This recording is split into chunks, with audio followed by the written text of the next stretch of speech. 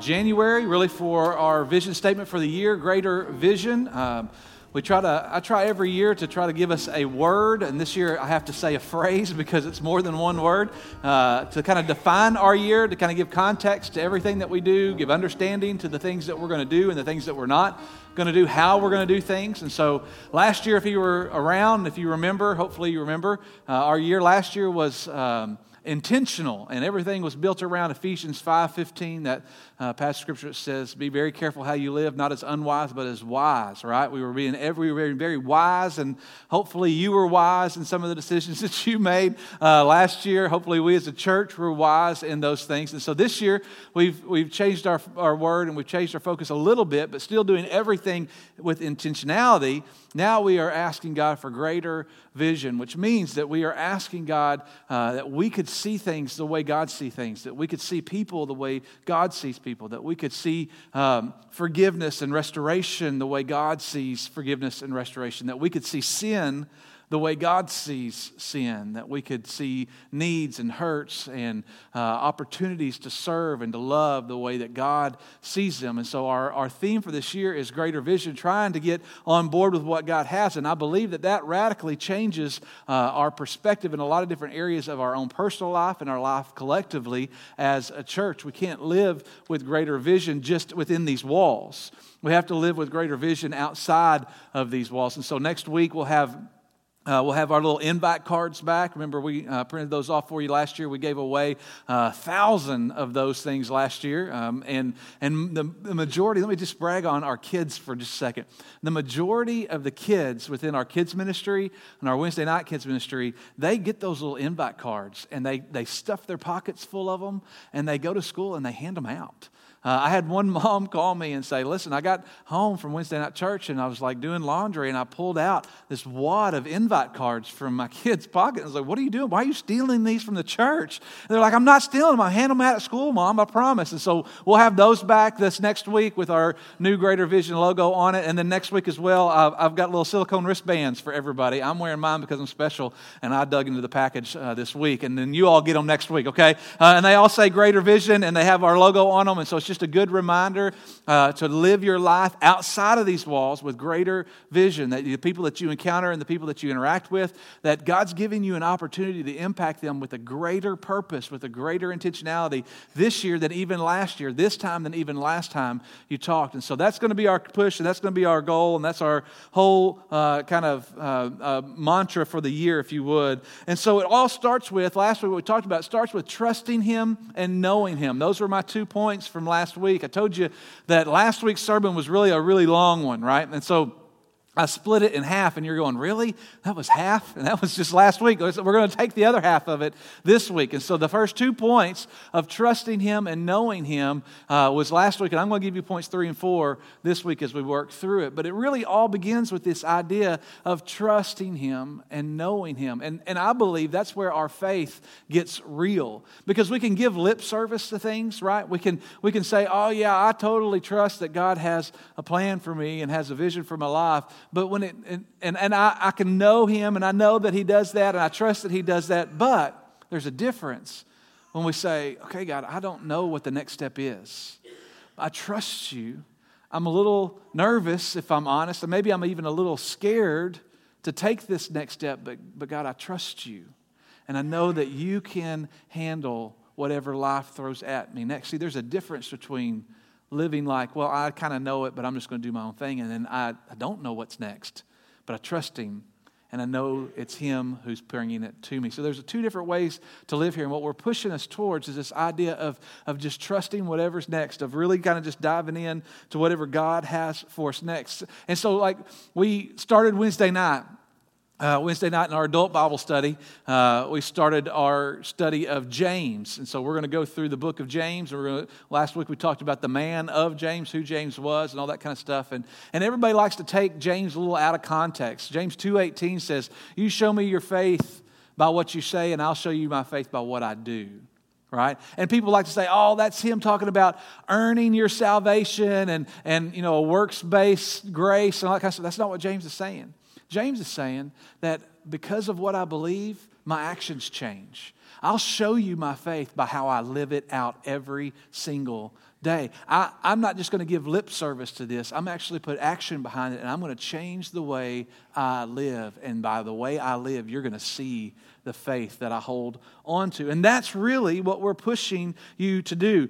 So this year, above all things, we're asking for greater vision, right? So that we can do and act and obey in ways like we never have before. And so last week's 2 points were trust Him and know Him. If you weren't here last week, I'm going to give you the 10-second recap of last week. And if you believe that, then man, you're disappointed. If you weren't here, here's the 10-second recap, okay?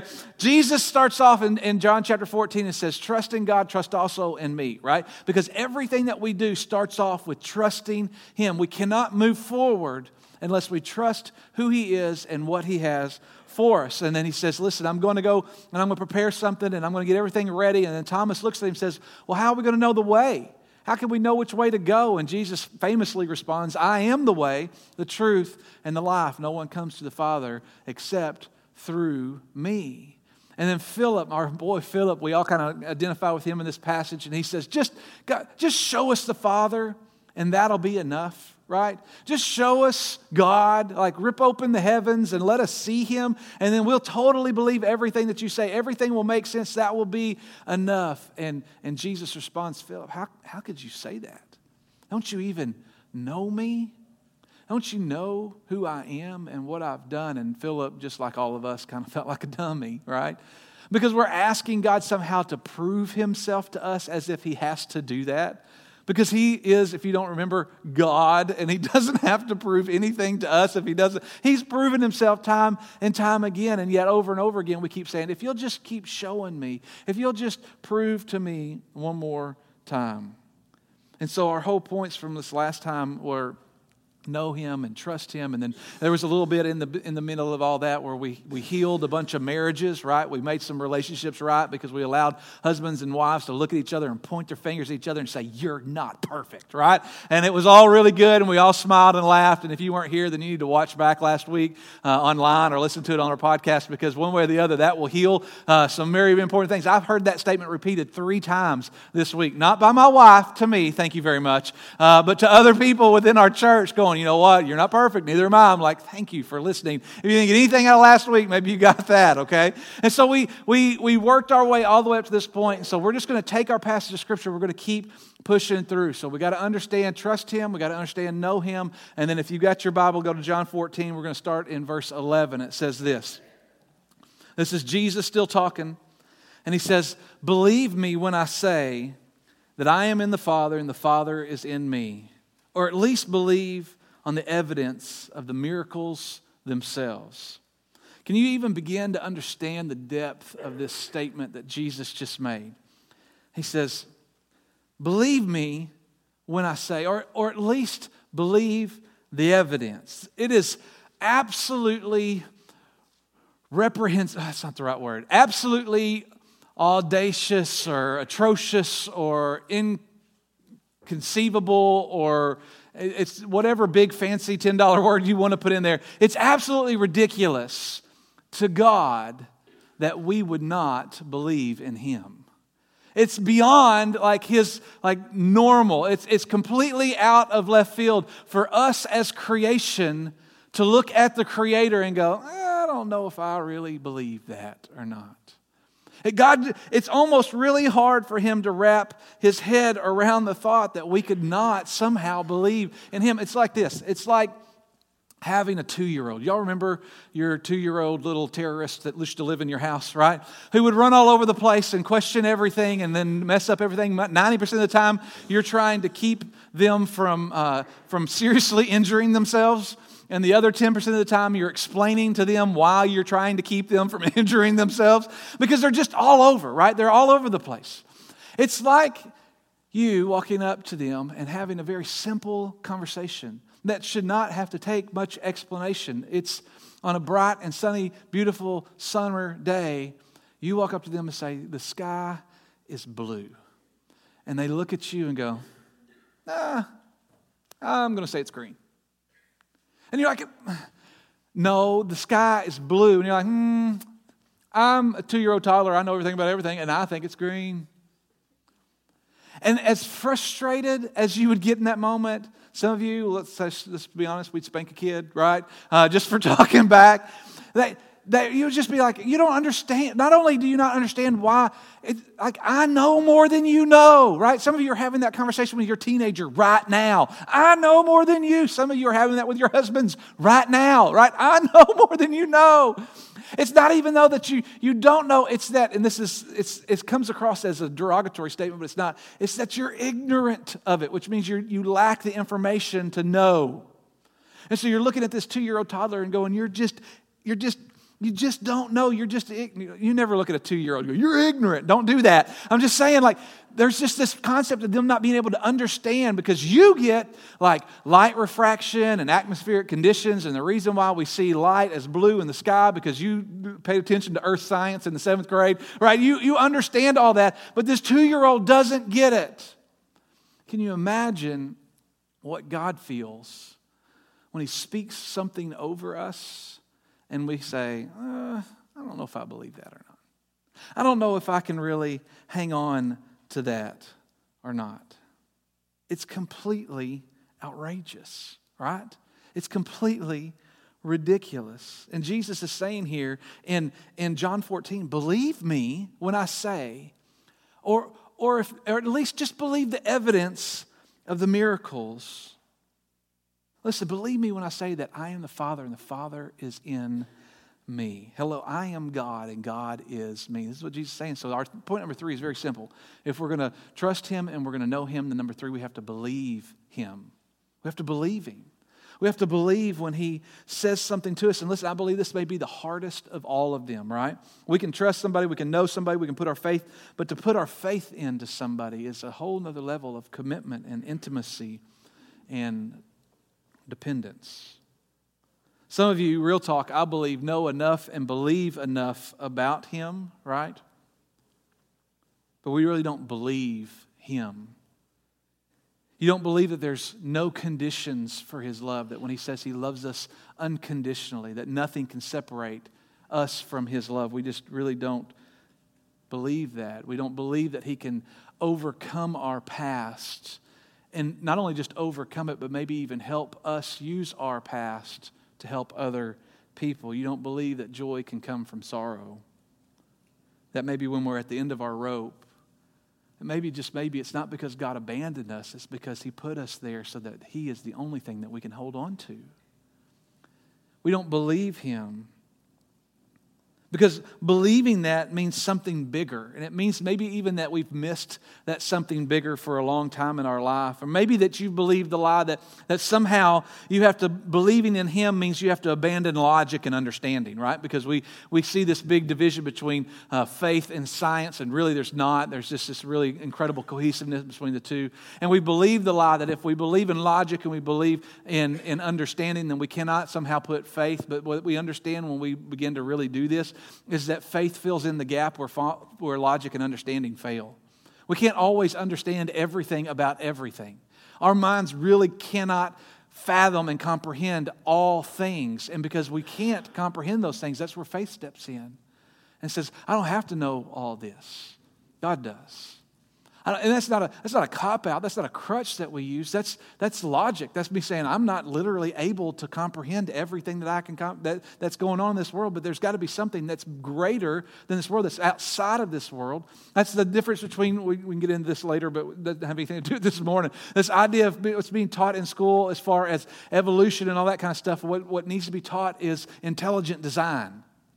Because intelligent design is a thought that says, listen, there's a creator to this. This has to be put together by someone who's smarter than us. And guess what? It's not aliens. No matter what that dude with the crazy hair on the History Channel says, right? It's not aliens, right? It's not that guy. It's God. It's intelligent design because what we understand can't be brought out of some kind of primordial ooze, right? What we experience and see and feel and touch and smell and all those things in our world can't just come out of nothing. Has to come out of the very mouth of the Creator. And so we say that's intelligent design. That's the way we should be doing that. But we can't understand all that. That's where faith comes in.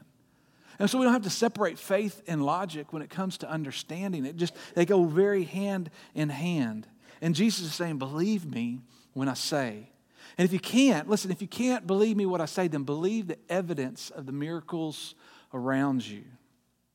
I used to do this little exercise when I was your student pastor, and so we're going to do it in here, okay? Everybody take your index finger, hold it out in front of you. This is your pointing finger, your pointing finger, and then turn it around and look at the very tip of it. Just keep looking at it because it's kind of neat. If you have bifocals like I do, you have to kind of stretch it out a little bit to find that focus point. There's different little swirls. These are called loops and whirls and ridges. I had to learn all that way back in the day of banking so that I didn't make sure somebody stole from me. All your little fingerprints. Right now there are 7.7 billion people on the planet. 7.7 billion people on the planet. And nobody has a fingertip like yours. Isn't that weird? That all the little swirlies, and some of y'all have looks like little waves. Some of them kind of round almost all the way around. But nobody's looks like yours. I'll do you one even better. I went back in some records and some things that are online, because if it's online, it's going to be true. But I did go to some populous government websites and all that kind of stuff that says world population numbers. Go all the way back to 1950. I don't know if they didn't count people before 1950 or they just didn't care, but that's when the record started, okay? 1950 to now, I added it up. There have been 350 billion people. 350 billion, 140 million, 686,000, 686 people on the planet. 350 billion. And out of all those billions since 1950, nobody has a fingertip like yours. Isn't that weird? Isn't that creative? Doesn't that prove that God maybe is who He says He is? That the evidence around us. Hey, listen, think about that little smart-mouthed 2-year-old toddler we were talking about earlier.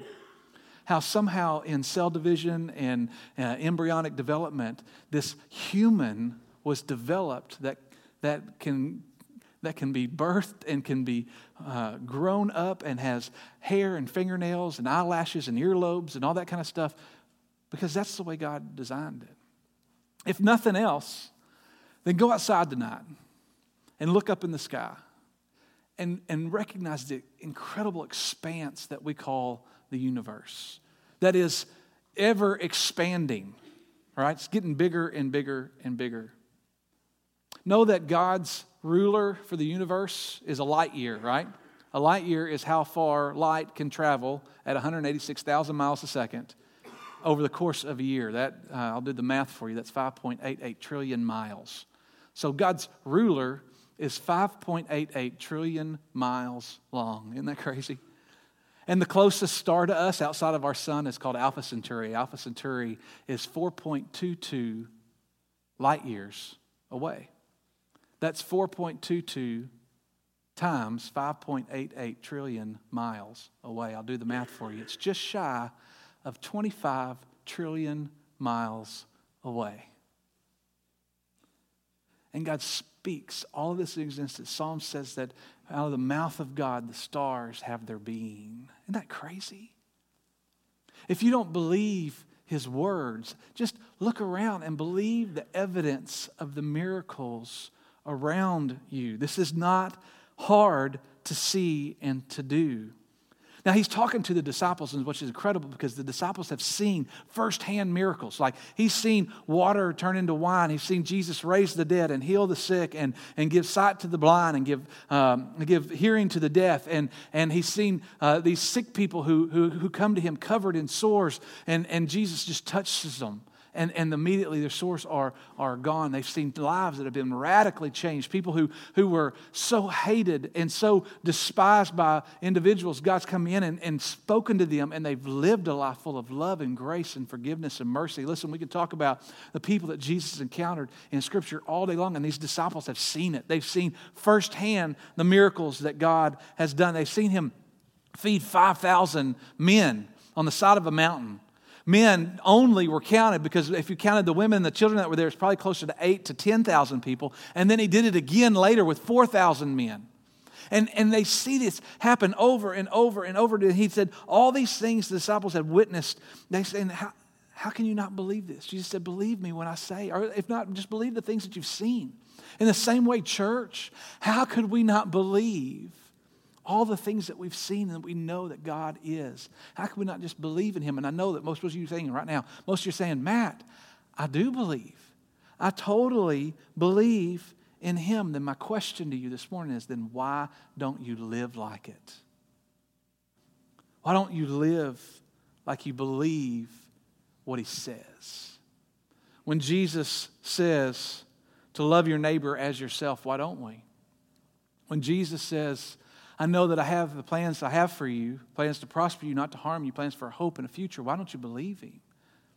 When Jesus says, if you want to be first, then you got to be a servant to everybody, then why don't we serve? When Jesus says, let your light so shine before men that people see your good works and praise your Father who is in heaven, why do we hide behind our faith? Why do we act like it's something that we're supposed to be ashamed of in some reason? Listen, when He says everything that's been done in darkness will be brought to light, why do we act like our little secret sin, that thing that's hurting nobody but myself, why do we try to hide that, acting like nobody's ever going to find out? Because God says it's going to be brought to light.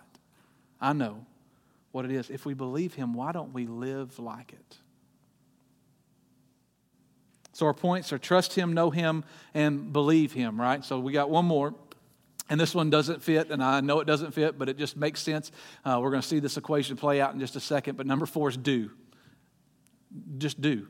And I know that doesn't seem like it goes very well, but I couldn't make that into anything more fancy than it is. Just do. Keep reading. John 14, verse 12 says this.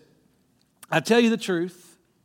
Anyone who has faith in me will do what I have been doing. He will do even greater things than these because I'm going to the Father. This is our theme verse for the year. This is John 14:12. This is it. This is what we're going to continue to go back to over and over and over again. Gives us this context of even greater things, right? But He says from the very beginning, I tell you the truth, anyone who has faith in me will do what I have been doing. And that just should blow your mind for just a second. Because everything inside of us would go, listen, we just listed off all the incredible things that Jesus has done, right? All the miracles, all the healing, all the teaching, all the raising of the dead. Is that Him saying that we can do this too?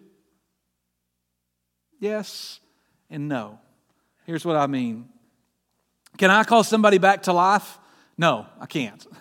I cannot do that. Can I walk up to a blind person and rub their eyes and declare for them to have vision? No, I can't do this. Listen, I can't even walk on water. I know you guys think I'm awesome, but I don't want to disappoint you. I can't do that, right? I can't do that. Here's what I think Jesus is saying. I think He's saying 2 different things. Number 1, that God is at work within us. That all the power that Jesus moved and operated in was from God the Father. And God the Father abides within everyone who believes in Him. And that God's power is at work within us. And so can He heal? Absolutely. Can He raise the dead? Absolutely. Can He make the lame walk and the blind see? Yes, absolutely. And so it's our responsibility to go and we ask and we pray and we beg God to do, not on our ability, but on His ability. And we say, God, you can do all things. And so we're just asking you to do it. It's not Matt Overall, or it's not Bill Jones, or it's not TJ, or it's not Scott White. It's God, we're just asking you to do something because we can't. I believe that's what He's saying that we're allowed to do. I think the other thing that He's saying is to remember what Jesus did. Jesus walked consistently in the will of the Father. Everything that He said, everything that He did, His faith was evidenced in His action. And I believe that He's basically saying, if you have faith in me, you'll do what I've been doing. He's basically looking at us saying, listen, if you believe me, then your belief turns into obedience, and your obedience turns into action. You'll live the way Jesus lived. You'll love the way Jesus loved. You'll interact with people and give grace to people and offer forgiveness to people the same way that Jesus did. And He did all this because that was the will of the Father. So can we do what Jesus did? Yeah, we can. We can live in the will of the Father. We can seek people. We can love people. We can trust and we can know and we can do all those things. But we can also interact with people just like Jesus did. We can extend grace. We can love because it all comes from one source. That's the Father Remember, I am in the Father and the Father is in me. And so can we do like Jesus does? Yeah, we can, to an extent. But the other half of that verse, that he will do even greater things than these, this is the most incredible part to me. Because when I think about that, I think there's no way that I can do even greater than Jesus, like it's Jesus. We had this conversation Wednesday night about James. If you don't know this, James, the author of James in your New Testament book, is the brother of Jesus. And so can you imagine growing up in the house with Jesus as your older brother? Like every time you did something stupid, your parents would look at you and go, why can't you be more like your brother? You're like, because he's God. You know, like, I got a great excuse. But there's this idea of we can't do things better than Jesus, right? There's no way we can do things greater than him. And I struggled with this because this is what God led me to. I'm like, God, this is kind of a weird verse, and I don't know how this is supposed to play out. But then I read this, and I think it's incredible. I'll put it on the screen. I think it's so good for us to hear. This is Ellicott's commentary. This is a commentary on Scripture. And this is what he said about this, and it just really brings a lot of good perspective. The explanation of these greater works is not to be sought in the individual instances of miraculous power exercised by the apostles or us, okay? But in the whole work of the church. It goes on to say, in the worldwide extent of Christianity, there's a work greater even than any which he himself did in the flesh. He left his kingdom as one of the smallest of the influences on earth, but it has grown up as a mighty power all over the world, and all of its purest and best in civilization and culture has found shelter in its branches. Church, we are the greater things. Isn't that not cool? We are, not as individuals, there's nothing about us that is even comparable to him, right? Not even as Emmanuel Baptist Church. And listen, I brag on you all the time. I hope that I try to do a good job of encouraging you because I think what God is doing within our church is incredible. Not we as Emmanuel Baptist Church. Even though we're impacting our community and we're impacting our state and we're impacting our nation with the gospel, it's not us that are these greater things, but the church universal.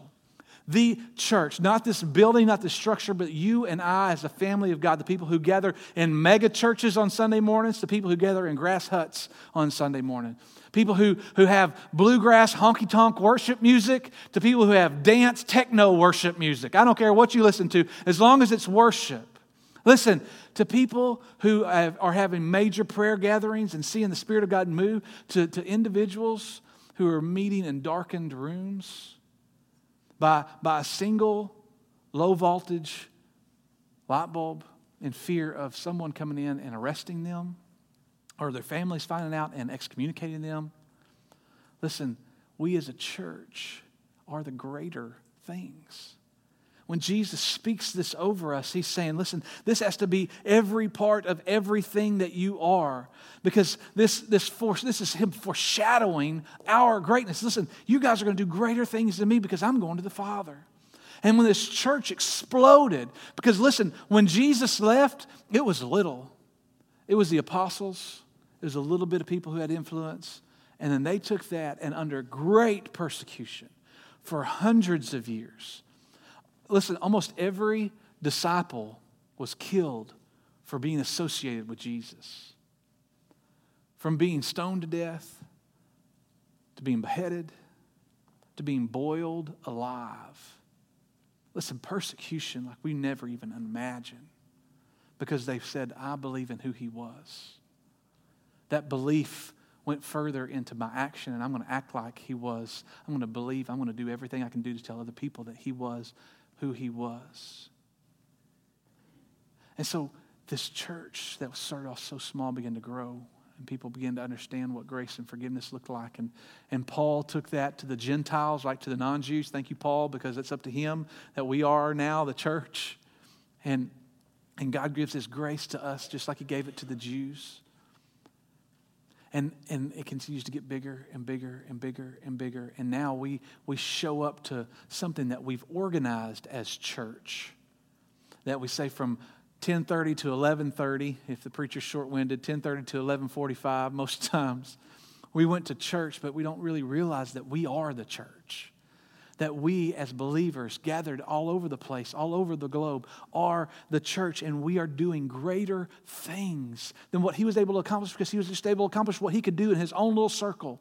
And he puts something out there and people flock to it. That's why we continue to have church, because of what Jesus did on this earth, and we are doing even greater things. That means that Sundays isn't just something that we do. This is just church things, or just church, the mindset, or what we do while we're here, but it's infused in every aspect of our life. Many of us would say that we're not doing greater things, and I would say, why not? Why are we not? We have everything that we need at our disposal to do these greater things. And the problem is that we're complacent, right? We're satisfied. We're more concerned about our own comfort and our own wants and desires and our own feelings than we are with the greater things that God's called us to do as the church. That's why I believe this year things have to change, right? This year I'm going to challenge you to greater vision, to greater marriages, to greater leadership, to greater influence, to greater understanding, to greater parenting, to greater love, to greater obedience than we ever have before. This year's going to be a hard year. I'm just going to tell you. I'm going to encourage you. I'm going to come alongside you. We're going to get through this together. But we're going to push ourselves to live up to the words that God has already spoken over us, that we are supposed to be doing greater things. In church, too often we're sitting back and we're not doing anything.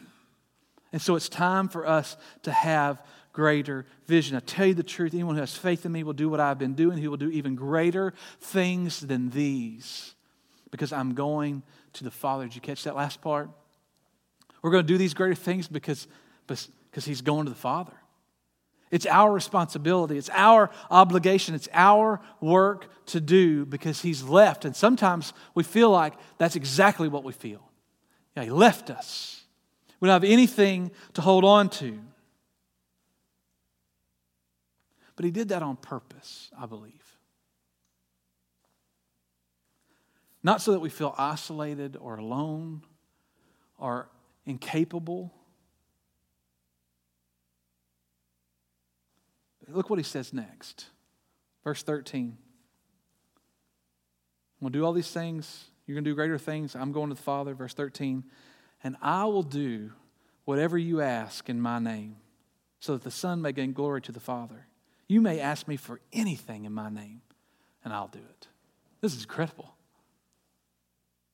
Jesus just gave us this incredible promise, but He's leaving us, but also He's providing help to us. I'm leaving you, but you ask anything in my name, I'll do it for you. This is the reason, by the way, some of you don't know this is the reason why we pray the way we pray. You've just grown up, you heard your grandpa or your parents or somebody in the church pray, and at the end of every prayer, what do we say? In Jesus' name, amen. That's the reason why we pray like this, because it's one verse. Because we say everything that we say in Jesus' name, because if you ask anything in my name, I'll do it. Now, let's just pause here and think a second. Think about all the things you've been praying for. And then saying, in Jesus' name, like, please do it, God. Are these the kind of things He's asking us to ask for? Is that what He meant? Because listen, here's what we do. We say, God, if you'll give me blank, then I'll do blank. In Jesus' name, right?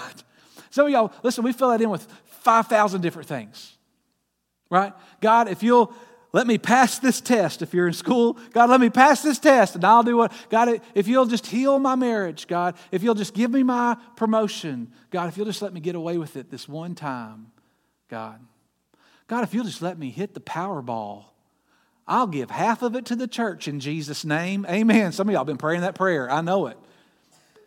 Listen, is that the kind of stuff He wants us to be praying? Or should we not be really trying to figure out what the will of the Father is, of the greater things He's called us to? And say, God, I want to do this because it's going to bring glory to your name. And God, I'm asking that you give me opportunity in Jesus' name, I pray. See, that's what He's asking us to do. Some of the things that we pray for, yes, I think line up. All the things, I don't know. But He's telling us, if you'll do it, if you'll just ask, I'll give it to you. I'll do anything to bring glory to the Father. See, it's hidden in the middle of that. Whatever you ask in my name, so that the Son may bring glory to the Father. So there's the hook. I want this for your glory, God. I want this for your glory. I'm asking in Jesus' name. So, are your prayers more centered around your glory or His? Is what you're asking for this year? Is your greater vision, and you've been thinking about what can I do that's greater, what can I do that's this, what can I do that's great? Is that greater vision surrounded by His glory or your glory? Because if it's yours, it's not going to come. No matter how much you ask for it. This greater vision has to be about not making ourselves great, not to boast in our accomplishment or draw attention to us in any way. Greater vision that we're praying for is for His name to be made great. I don't care if a single person outside of this town knows who Matt Overall is. I don't care if a single person outside of Bradley County knows what Emmanuel Baptist Church is doing. It's not about our church. It's not about our staff. It's not about how the wonderful things that God is doing here. It's about His name and His name only. That's the only thing that we're concerned for. That's the only thing that we're asking God for. So when we ask for greater vision and the things that we're asking for Him to do within our church, it's not for our church's namesake. It's for His. We're praying all these things that Malachi chapter 11 verse 1 says, my name will be made great among the nations. From where the sun rises to where it sets in every place, incense and pure offerings will be brought to me because my name will be made great among the nations. Nowhere in that does it say Matt Overall will be made great among the nations. Nowhere in that does it say anybody's individual name. Nobody's individual church. It says my name, and that's what we're shooting for. And that's what we're trying to do. And that's what everything that we're doing for the gospel is so that His name is known. Listen, I want kids in this area to know that there's a place that they could come and they can hear the name of Jesus. I want students to know they have a safe place and an environment where they can come on Wednesday nights and on Sunday mornings to understand and grow spiritually and know the name of Jesus. Listen, I've got students who, because I've been here for forever, it just feels like some of y'all are probably like, yeah, you have. It's time. I've been here for 14 years, right? 14 years. This next month, what are we in, January? 2 months from now. 2 months from now will be my 14-year anniversary at Emmanuel. It's weird. Here's even what's weirder, is I've got students who were like 6th graders who are married and having babies. That's weird. That means I'm old, and I don't like that. But what it means is they've been able to connect, and they can come back and say, you know what? I don't remember everything that you taught. I've had this conversation. I don't remember everything that you taught. I don't really remember anything that you taught. But I do remember that church was my church. That church is where I could go. It was a safe place for me. Listen, it's not about what we, quote unquote, do. It's about what God is doing. And it's about making His name great. It's not about us. It's all about Him. Here's my last thought, and I'm done, and I'm way out of time, so I'm trying to get through it. I wholeheartedly believe that if greater vision begins with knowing, trusting, knowing, believing, and doing. Okay, so Jesus gives us one more reality, and it ties us all together, and it's going to be hard. Okay, so let's just gut check everybody right now. John 14:15 says this: if you love me, you obey what I command. If you love me, you obey what I command. And so, church, this do is bigger than just doing something to keep us busy. It's about obedience. And so if this is true, if John 14:15 is true, then the reverse negative has to be true as well. And that reverse negative is, if you don't obey me, then you don't love me. If you love me, you obey what I command is true, then if you don't obey, then you don't love, and that's hard. Because some of you would say, listen, I love Jesus. I mean, I do whatever I want, and I don't rarely ever seek His counsel, and I kind of barely even show up to church, and occasionally make that a priority. I rarely give a tithe. Maybe I don't ever even study my Bible, and I don't serve in any capacity within the church, and I've never really shared my faith with anybody, but I love Jesus. Do you? If you're not doing what He says, if you're not obeying, then you don't love Him. Jesus says, if you love me, you obey me. So my question as we end today is, do you really love Him? Do you really love Him? The equation, listen, this is so simple. The equation for greater vision is our 4 points: trusting, knowing, believe Him, do. Trust Him, know Him, believe Him, do.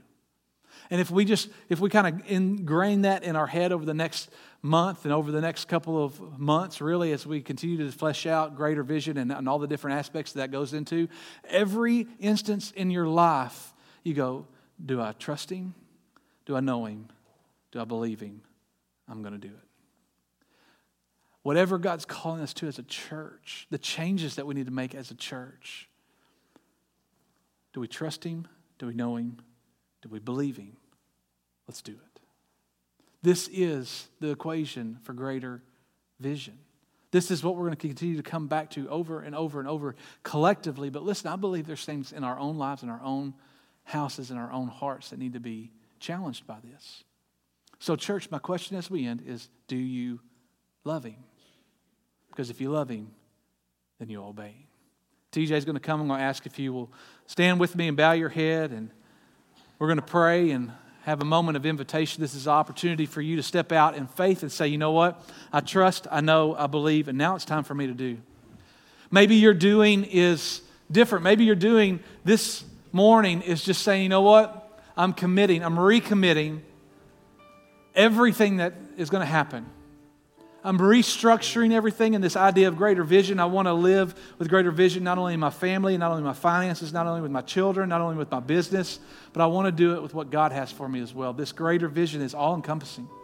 It's not just church stuff that it influences. It's everything. Maybe you've been hung up in one of those. Yeah, I trust Him. Really don't know as much as I should. I mean, I believe what He says, but I haven't been doing it. Maybe you've been hung up on all of them, and you really don't know Him, and you really don't believe in Him because you really are struggling through how could He love someone like you. Well, guess what?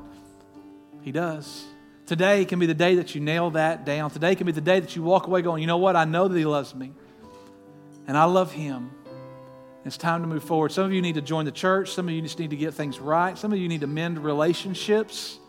Your greater vision is maybe within your family or with outside of your circle group with people that you know that there's something not right and you need to make that right. Whatever God's leading you to in this moment, then I pray that you surrender it to Him. I'll be up here. Dustin will be up here. I'm going to pray. I'm going to give you just a few moments. We're not going to wait long. I'm going to give you a few moments to deal with what God's placed on your heart. If you need to come talk to us, then please come talk to us. If you need to come pray at the altar, this is your opportunity to do that. Hey, this is Matt Overall. I'm the pastor here at Emmanuel Baptist Church. Just want to say thanks so much for watching our services, whether through our television ministry or our online ministry. We appreciate you so much being a part of Emmanuel Baptist Church, and we'd love to have you come and join our worship service. Sunday morning service starts at 10:30. Our small groups start at 9:30. And we'd love to have you be a part of it. We've got a lot of different ministries that happen at Emmanuel, from our children and youth that's focused on Wednesday nights to our women's Bible studies that happen throughout the week. We'd love to have you be a part of everything that's going on here at Emmanuel. Thanks for watching.